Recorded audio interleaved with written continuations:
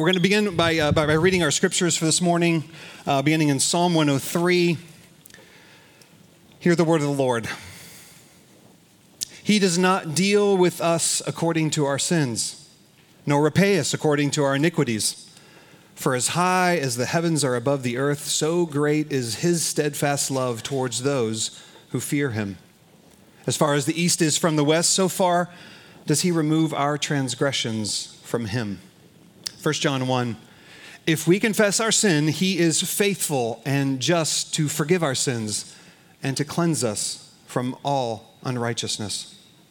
2 Corinthians 5, for our sake he made him to be sin who knew no sin, so that in him we might become the righteousness of God.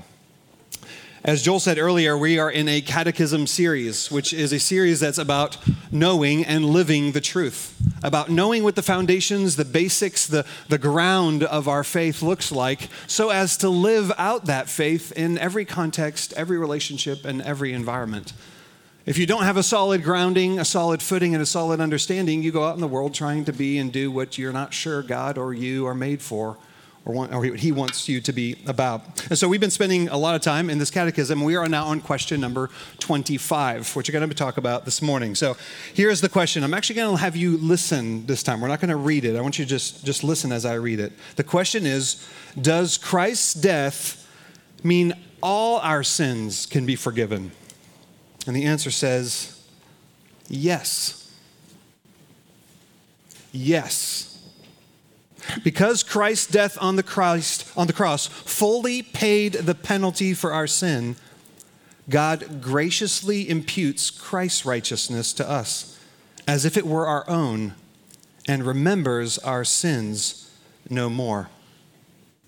This morning, we're going to look at two fundamental elements that are answered in this question, that are answered in this answer of the question. And they're these two things. One, that you have Christ's righteousness. And the second, that all your sins are forgiven.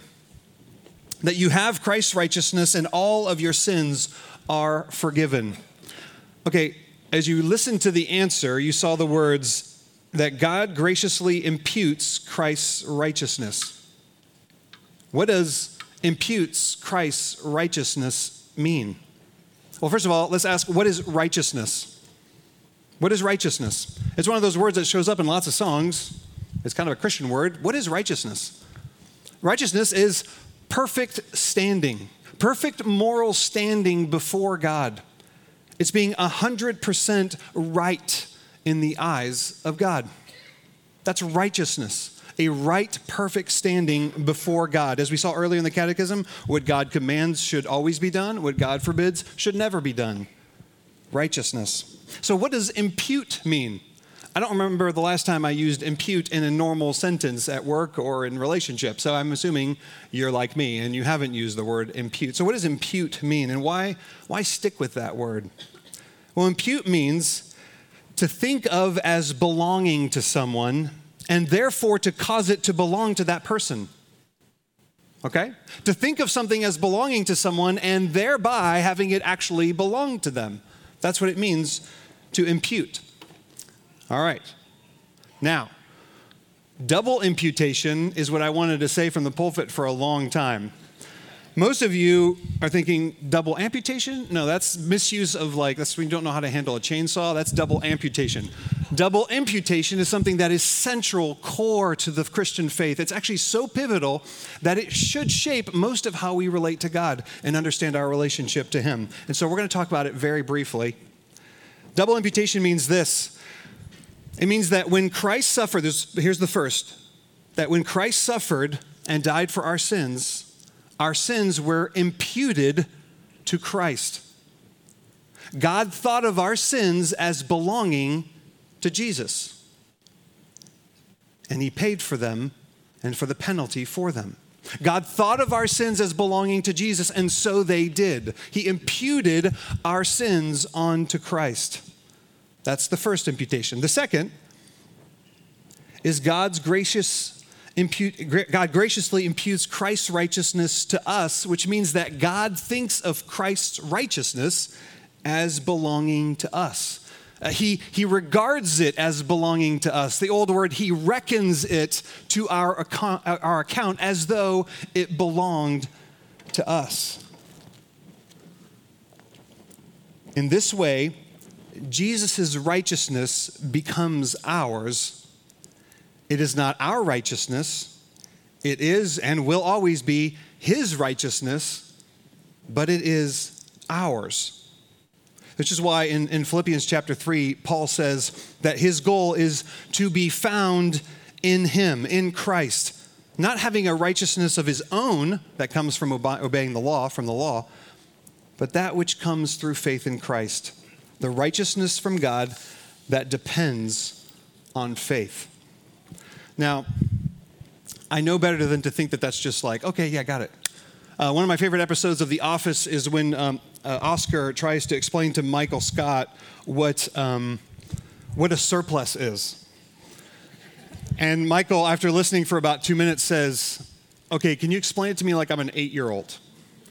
And I think that's, well, kind of comedic, but the reality is actually that C.S. Lewis said years ago that if you have a theological understanding of something and you can't explain it to a kindergartner, you don't understand it. If you don't actually really are able to say, okay, look, let me put this down into way basic, simple terms, you can't actually explain it. And so this morning what I'd like to do is I'm going to give you an opportunity to experience what it'd be like for you to share this with your kindergartner or 10th grader, whichever, they could be the same sometimes, by doing a little bit of a role play explanation. So I need kind of the average Joe, the average man. So I'm just going to pick someone who seems, let's go with Jason. Jason David, why don't you come on up, buddy? Jason, you're going to be my guinea pig. I have a microphone for you. Oh, great. Only answer correctly, if you don't mind. This is Jason David, ladies and gentlemen. Just be grateful it wasn't you. All right, Jason. All right, imagine that in order for you to receive a relationship with God, to be received into heaven and to be able to have a present relationship with God, that you had to have a ticket, okay? Okay. And this ticket looks like this. Righteousness. Now, this is a fancy ticket. Printed it this morning. And as we said, righteousness is 100%ness of rightness. It's 100% of not doing wrong. It's 100% of doing right at all times. And so, let me begin by asking you, out of all righteousness, like how much righteousness, let's say out of 0 to 100, do you have? How much righteousness do you have? 0. Theologians. Shouldn't bring theologians up here. 0%. That is correct. So if you had, you can hold this now. Oh, you can't hold this yet. Oh. So if you had any sins in your life, then you would not be righteous. Correct. And if you had, let's say, 99% righteousness, which if you ask most people and every teenager I ever asked, I'd be like, hey, so how righteous do you think I am? And, the humble ones are in the low 50s, and then the homeschool kids are always in the 90s. But let's say you're 99%. If someone said, I think I'm 99% righteous, I think I got a lot going on for me, but they've done one thing wrong, would they have righteousness? No. All right.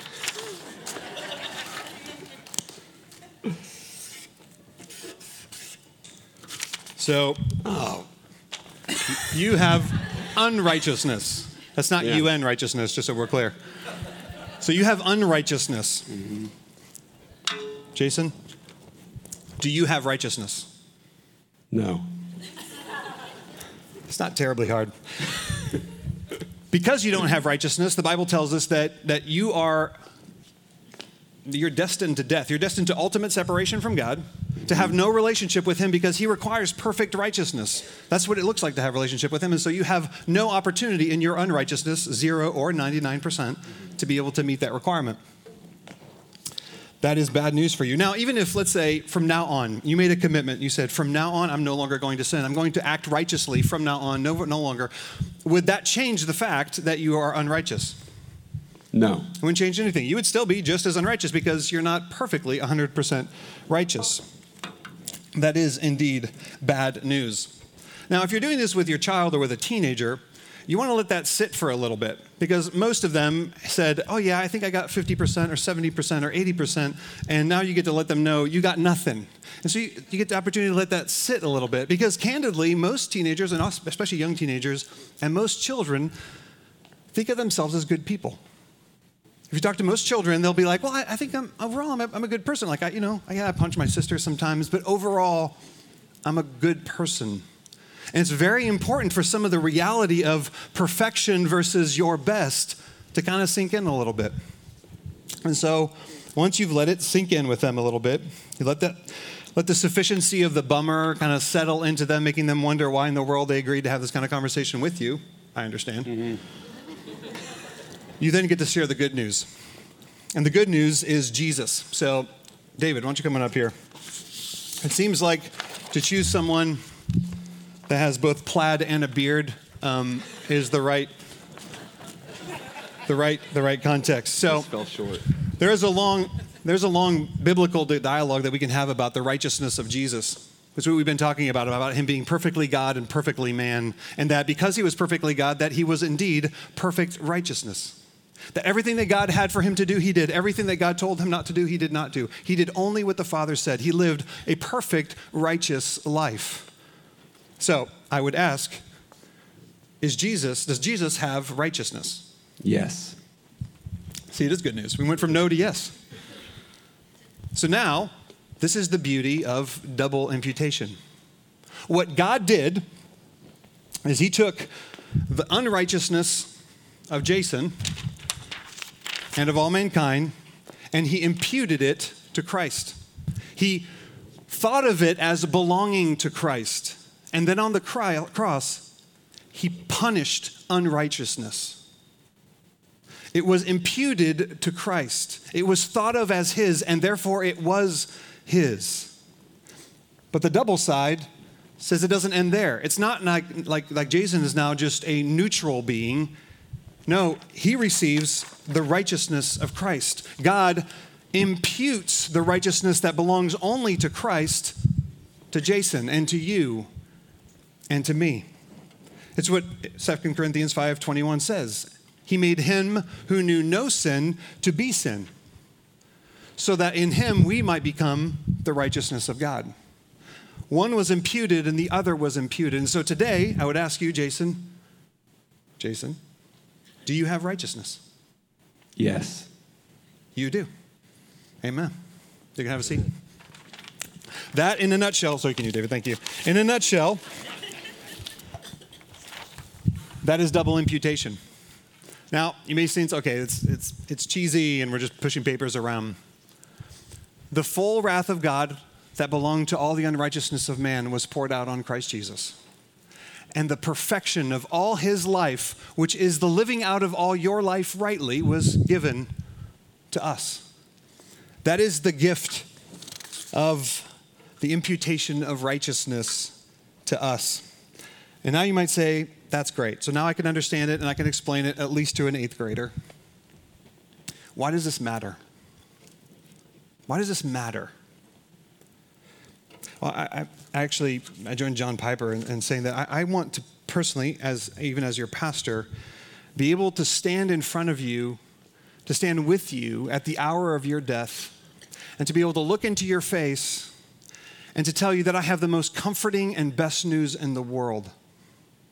That I want to be able to stand across from you or across from one of your children through a jail cell and be able to say, I have the best news in the world. Remember, Christ is your righteousness. Christ is your righteousness. Your righteousness is not here in you on your record. It is in heaven. Christ is your righteousness. No amount of faith when you're strong is going to make it more so, and no amount of weak faith is going to make it less so. Christ is your righteousness. It is perfect, and it is perfect because it's Christ's righteousness. So therefore, don't look to yourself. You can look and lean on him. Christ's righteousness means it is well with your soul. Do you know that today? there's a lot of things I'm sure that you're trying to figure out in your life. Complications, things that unmet expectations, challenges that you weren't wanting and we wish it would just go away. Do you know that today, the truest thing about you, John just told me about a guy down the street that fell out of his window and died. And he came over and said, I just want you to know I love you because who knows what life is short. Do you know today that Christ is your righteousness? And because of that, it is well with your soul. It is well with your soul because that transaction, the great exchange, has happened for you. Actually, not as an idea, but actually in you and for you. It's tremendous news. God graciously imputes Christ's righteousness to us, and it is so. So we have righteousness imputed to us, but secondly, all our sins are forgiven. All of our sins are forgiven. A few weeks ago, we looked at the question about what is sin, and I want to remind you of this because I think this is one of the most important questions and answers in the whole catechism. Sin is rejecting and ignoring God and the world he created. It's not just doing bad things. It's rebelling against him. It's relational. It's living without reference to him and by not being or doing what he requires in his law. And what's the result of that? Is our death and disintegration of all of creation. Sin is rejecting and ignoring God. That's what sin really and ultimately is. And for some of us, and Art talked a ton about, it is finished, and that is such good news. It is finished, it is well, it is paid. But here's what I've noticed. I've been a pastor about 16 years now, and I've sat with a lot of people talking a lot about a lot of spiritual development, where they're at, discouragement.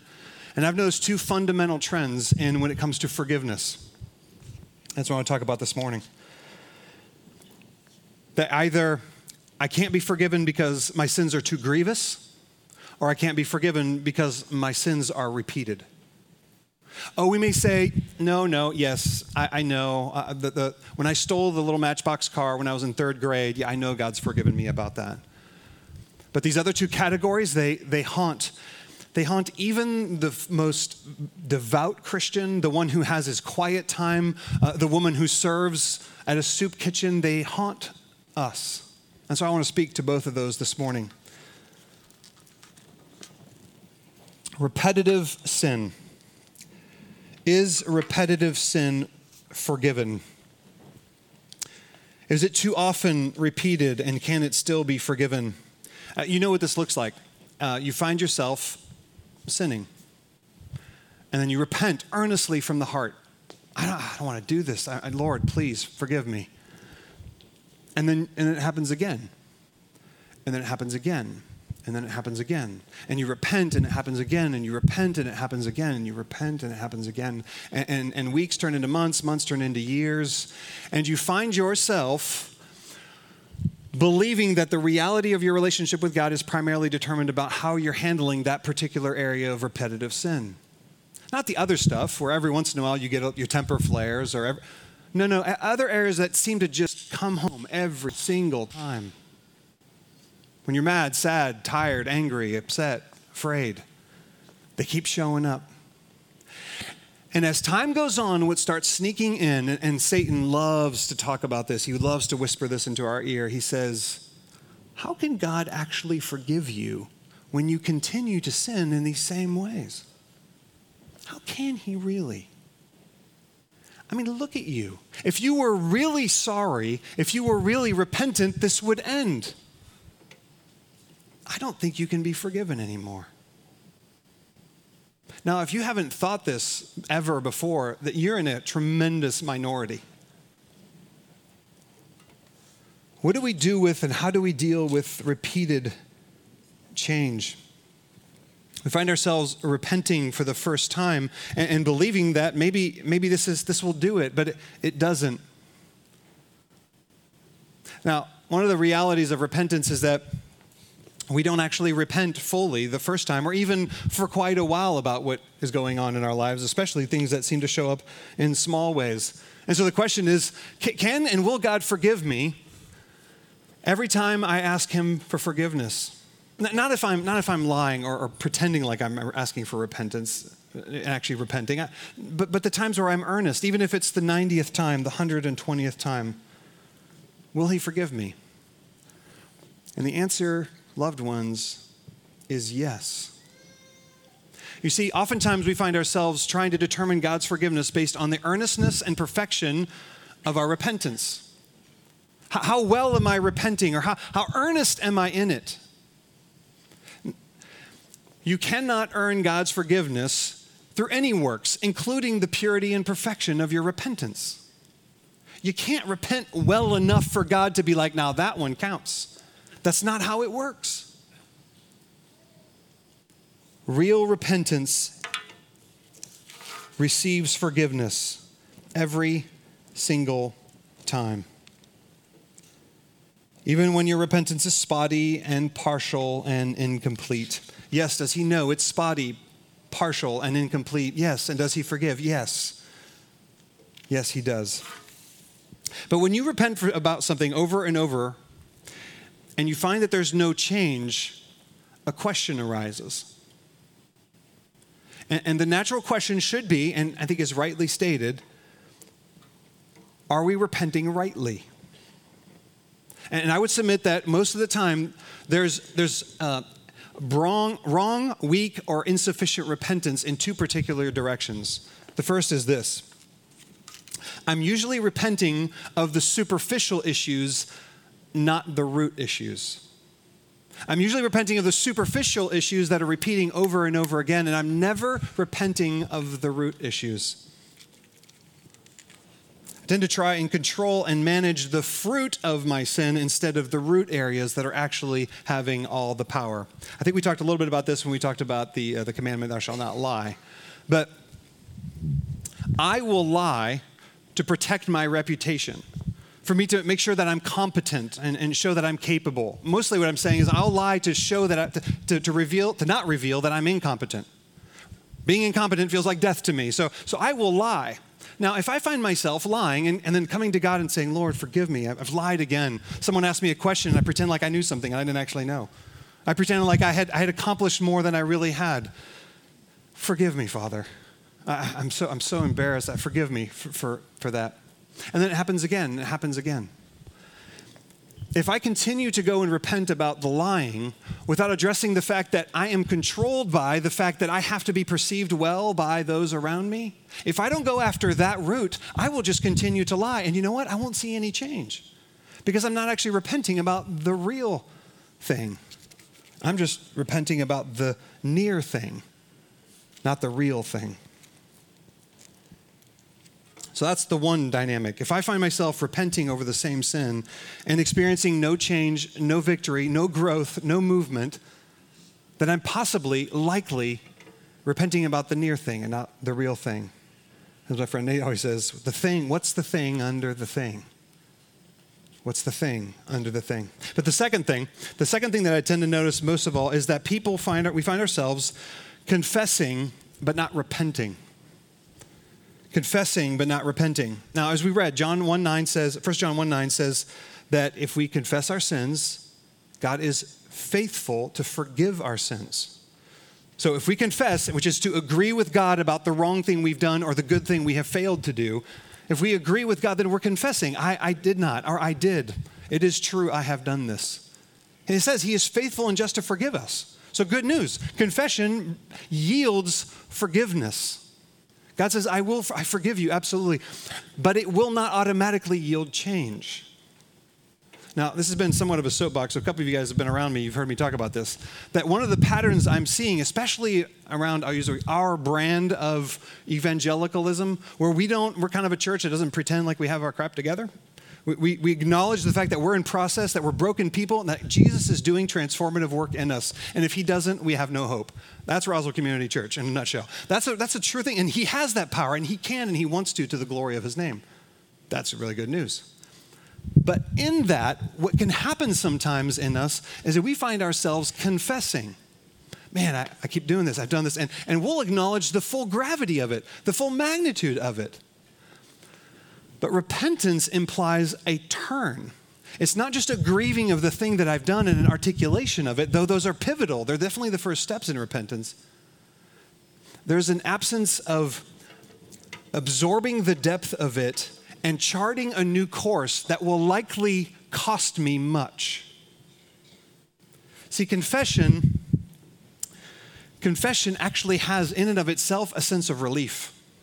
When you confess your sins, whether it's to God or to a friend or to a spouse, there's a relief that happens. There's the bringing it into the light. And God, by the way, made us that way, that it would bring that kind of relief. And like, okay, I'm not having to carry something and pretend like I'm something. I can let this go. And I'm going to say it out loud. And I'm going to confess it. God, this is wrong. That this was wrong. I did this against you. This was wrong. But if there's not a purposeful and intentional set of choices that are going to lead me to break that pattern, then change won't happen. Oftentimes with confession, I want the relief of confession without the cost of repentance. I want the relief of confession without the cost of true repentance. Repentance is heartfelt sorrow for sin, followed by a sincere commitment to forsake it and to walk differently with God. Insanity is doing the same thing over and over again, expecting a different result. Often our confession is insanity. We expect that this time, calling something what it is will bring about the change. It cannot. And remembering that, of course, our sin is first and foremost against God, right? It's rejection, ignoring, and rebelling against Him. It means that He's the one we have to deal with. He's the one we have to do this work with. One of the big fan of the Hamilton Broadway show, listen to the music a ton, and I'm actually listening to a biography on Alexander Hamilton. One of the things that I think captures this moment perfectly is in 1797, Alexander Hamilton, who was an incredible writer and published more pages than it seemed like anybody at his time, he wrote a 96-page pamphlet. And he described in this pamphlet an illicit affair he'd had with a woman named Maria Reynolds. 96 pages.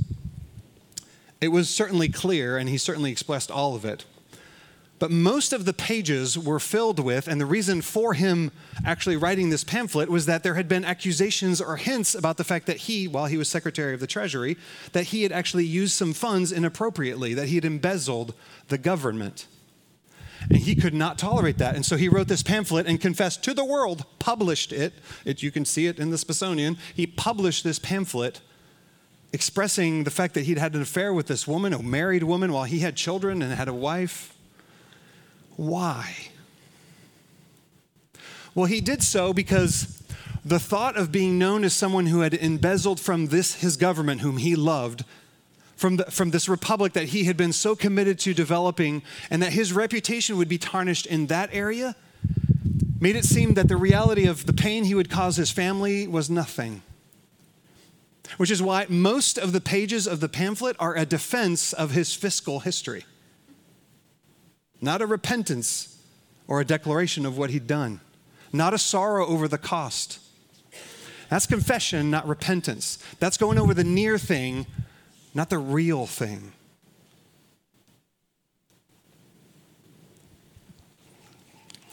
It would ultimately kill him by the bullet of Aaron Burr. Most of us get a sense of our forgiveness by looking at our sin and then trying to deal with it with God. One of my favorite illustrations of what it looks like how do we move into the realities of our sin is from John Lynch in a book called True-Faced. And it's such a great picture. He says, most of us find ourselves with our sin in front of us and Jesus on the other side. And trying to say, like, how can I manage this or like spray some perfume on it or make it look better or promise something so that we can be close and be connected. I want intimacy and connection with God, but there's this thing in between us and that's a broken view of the gospel. That the gospel doesn't have Jesus on the other side of my sin with me trying to move towards him by my goodness, but him on the other side of my sin next to me saying, all is well, you are forgiven. Now let's look at the reality of what you're choosing and let's work on this together, bringing holiness into the areas of your sinfulness. He's not on the other side of your sin, he's on your side to help you in it. So, we live partially forgiven instead of living in the reality that all of our sins are forgiven. We live partially forgiven by believing that our repeated and repetitive sins cannot be forgiven. And then we live partially forgiven by believing that our odious, egregious, and grievous sins cannot be forgiven. I've heard people say, I know, I feel like God's forgiven me, but I just can't forgive myself. You ever heard anybody say that? Have you said that? I know God's forgiven me, kind of like he has to, like we have this contract thing and he has to forgive me. But he doesn't want to, and I just can't forgive myself. I think more of us say that in our own heart than we may say it out loud. And there's one of two things that are happening when that's taking place. The first, and this is counterintuitive, is that we're incredibly proud and self-righteous. That when we find ourselves saying, I just can't forgive myself, what we're really declaring is that we believe that we are better than the kind of behavior that is exhibited in what we've done. That we're the kind of person who would not do or exhibit that kind of behavior. And we're unable to reconcile the reality of what's happened and what we've done with what we feel like we have to be in order to be acceptable to God, to ourselves, and to the world. I can't reconcile the fact that this happened and I did this when I'm supposed to be this kind of person, and so I can't forgive myself. It is more important for me to wrestle with the fact and to be sorrowing over the fact that I must be a terrible person, when actually in reality I'm just proud. I'm arrogant. I've elevated my own sense of goodness, or the goodness I should have, over the reality of Christ's righteousness. In the great substitution, what I've done is I'm trying to take my righteousness of what I should be, not what I actually am, but what I should be, and slide it in front of Christ and bring that over, impute that righteousness onto this bad guy. Which is why most people in these situations will say things like, I can't believe I did something like that. I can't believe I continue to do something like that. I can't believe I did this terrible thing that had these massive it's almost like it wasn't even me. I couldn't be the kind of person who would do this. Loved ones, it happened, which means that you are the kind of person that can do that. And trying to bring about the righteousness that you should have or should be over unto your own record to be okay won't work. It's not working. It never will work for you. But I have good news, as I've said before.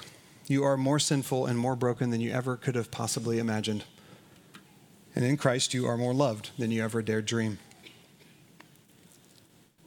So either you're finding yourself unable to get over the saying, I can't forgive myself. God forgives me, but I can't forgive myself.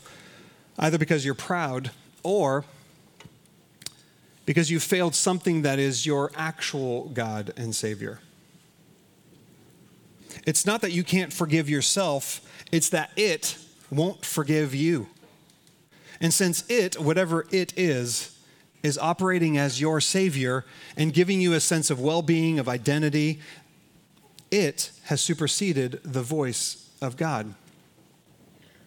So whether it's your parents' approval or how your children have turned out and what has happened in their lives, whether it's the failures to your career goals that have not manifested themselves in a timely manner, and you failed them, they won't forgive you. And so you can't forgive yourself. If you shoulda.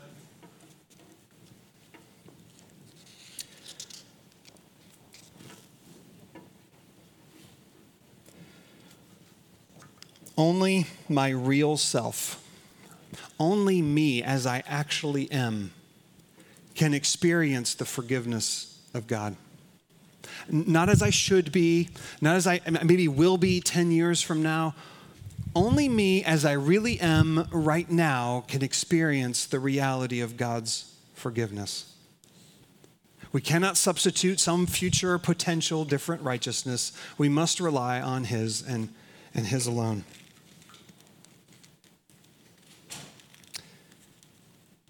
The really good news is that your sins are forgiven.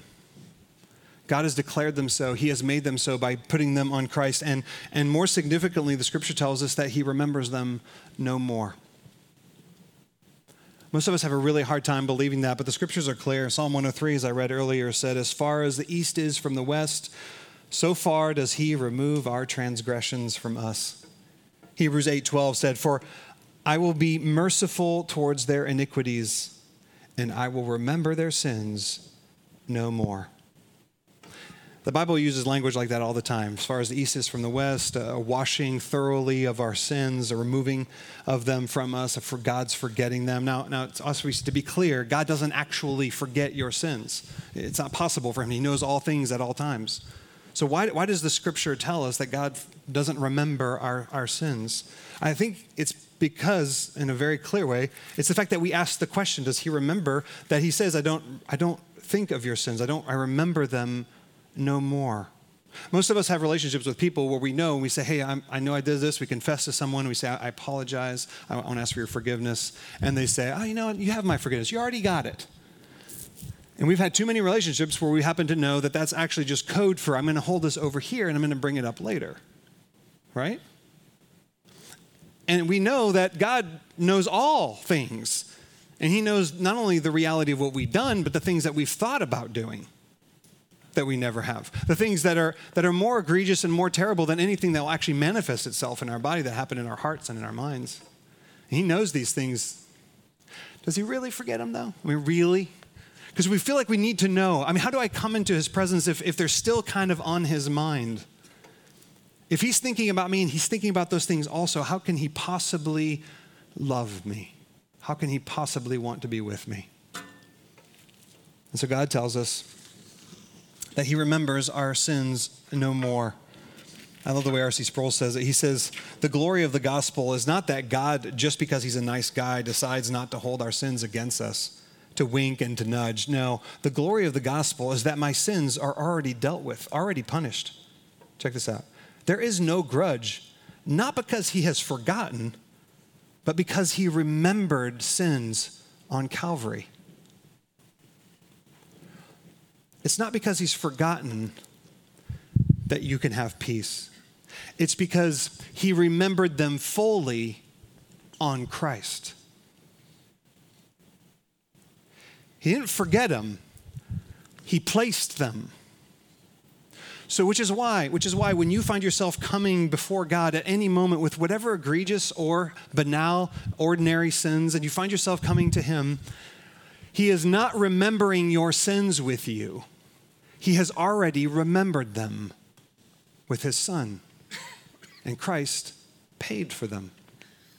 So in your heart and your mind, when you find yourself opening your Bible, beginning to pray, or even coming to confess your sins to him, remember that he is not remembering them with you.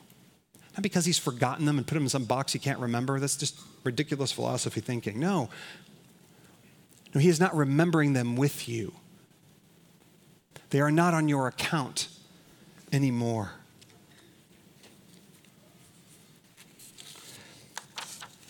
I was reminded this week by reading back through a book called Good and Beautiful God that I really love. There's a quote in there by Richard Foster who says, at the heart of God is the desire to forgive. And the author follows up by saying, God loves to forgive even more than we long to be forgiven. The reason I put that up on the screen is I want you to think about that for a minute. What if, with all that is a reality of your life right now, all the stuff that comes from your past, all the repetitive sins of your life, what if God's disposition to you right now is that he is way more inclined and desirous of bringing forgiveness to you than you are even of being forgiven? Because that's actually the reality of how it is. From eternity past, he has been more desirous to bring forgiveness to you than you have ever been to receive it for yourself. Just imagine if that was the disposition of your heart as you related to him. That you're not walking into a room with a God who's going like, seriously, you again? No, who's going like, yes, you're here. You're here. Forgiveness is available. I'm so glad you're here to receive what I can't wait for you to have. He is eager for your forgiveness. What if that was the fabric of your relationship with him? That you're walking into a benevolent God who is ready for you. He can't wait to give you what he has already purchased for you. What if that was the reality of your relationship with him? What if that saturated your morning as you got up in the morning, remembering the day before, as you remembered your day at night laying down, feeling the remorse, sorrow, guilt over whatever hasn't been or whatever has been? If instead of the block of he must be discouraged and disappointed and frustrated with me, that his forgiving heart is so open you could not want it more than him? What if? What if that was the reality of your life? Frankly, I believe that your repentance would have a whole different perspective. I believe there would be a freedom in us. I think there would be a joy in coming into it. There would be a belief of his love for us, which is the only ultimate hope of there being any real change long term. He is eager to forgive, and he has forgiven all. The beautiful thing about being forgiven is that we become agents of forgiveness. To the degree that you understand the magnitude, the power, and the beauty of the disposition of God from all eternity past through his Son to forgive you, to that degree will you find yourself moving out into your world, to the people in your life, especially those who hurt you the most, and you will move in with forgiveness. You will mirror the eagerness of God to forgive you with your eagerness to forgive them. That gets really hard. I thought repentance was tough. Forgiving those who have harmed, ridiculed, rejected, disappointed over and over, repeatedly, egregiously. But by the power of the gospel, because Christ is my righteousness, I now move with that very disposition to the degree in which I believe him, to the degree in which I see him having paid for me. That's the power of believing that all of your sins are forgiven. It changes your relationships. It could transform all of your relationships. What if we believed that? God, will you help us believe that? Let's pray. Father, oh, how we long to see you rightly, to understand ourselves, where we stand, where we are in reference to you rightly, so that when we pray and sing and think and read, when we interact with our family and those who disappoint us, that we would be smack dab in the center of how it really is, which is the only place from which you can actually meet us. Father, break our hearts. Give us a repentant spirit. Give us the courage to do the real cost of repentance, not just the relief of confession. But above all, Lord, will you place in us a clear and beautiful picture of your disposition towards us because of Christ, that we would always, without fearing, without shame, and without guilt, walk towards you in order to receive all that you have for us in him. Will you do that? Please, Lord, have mercy on us. Have mercy on us.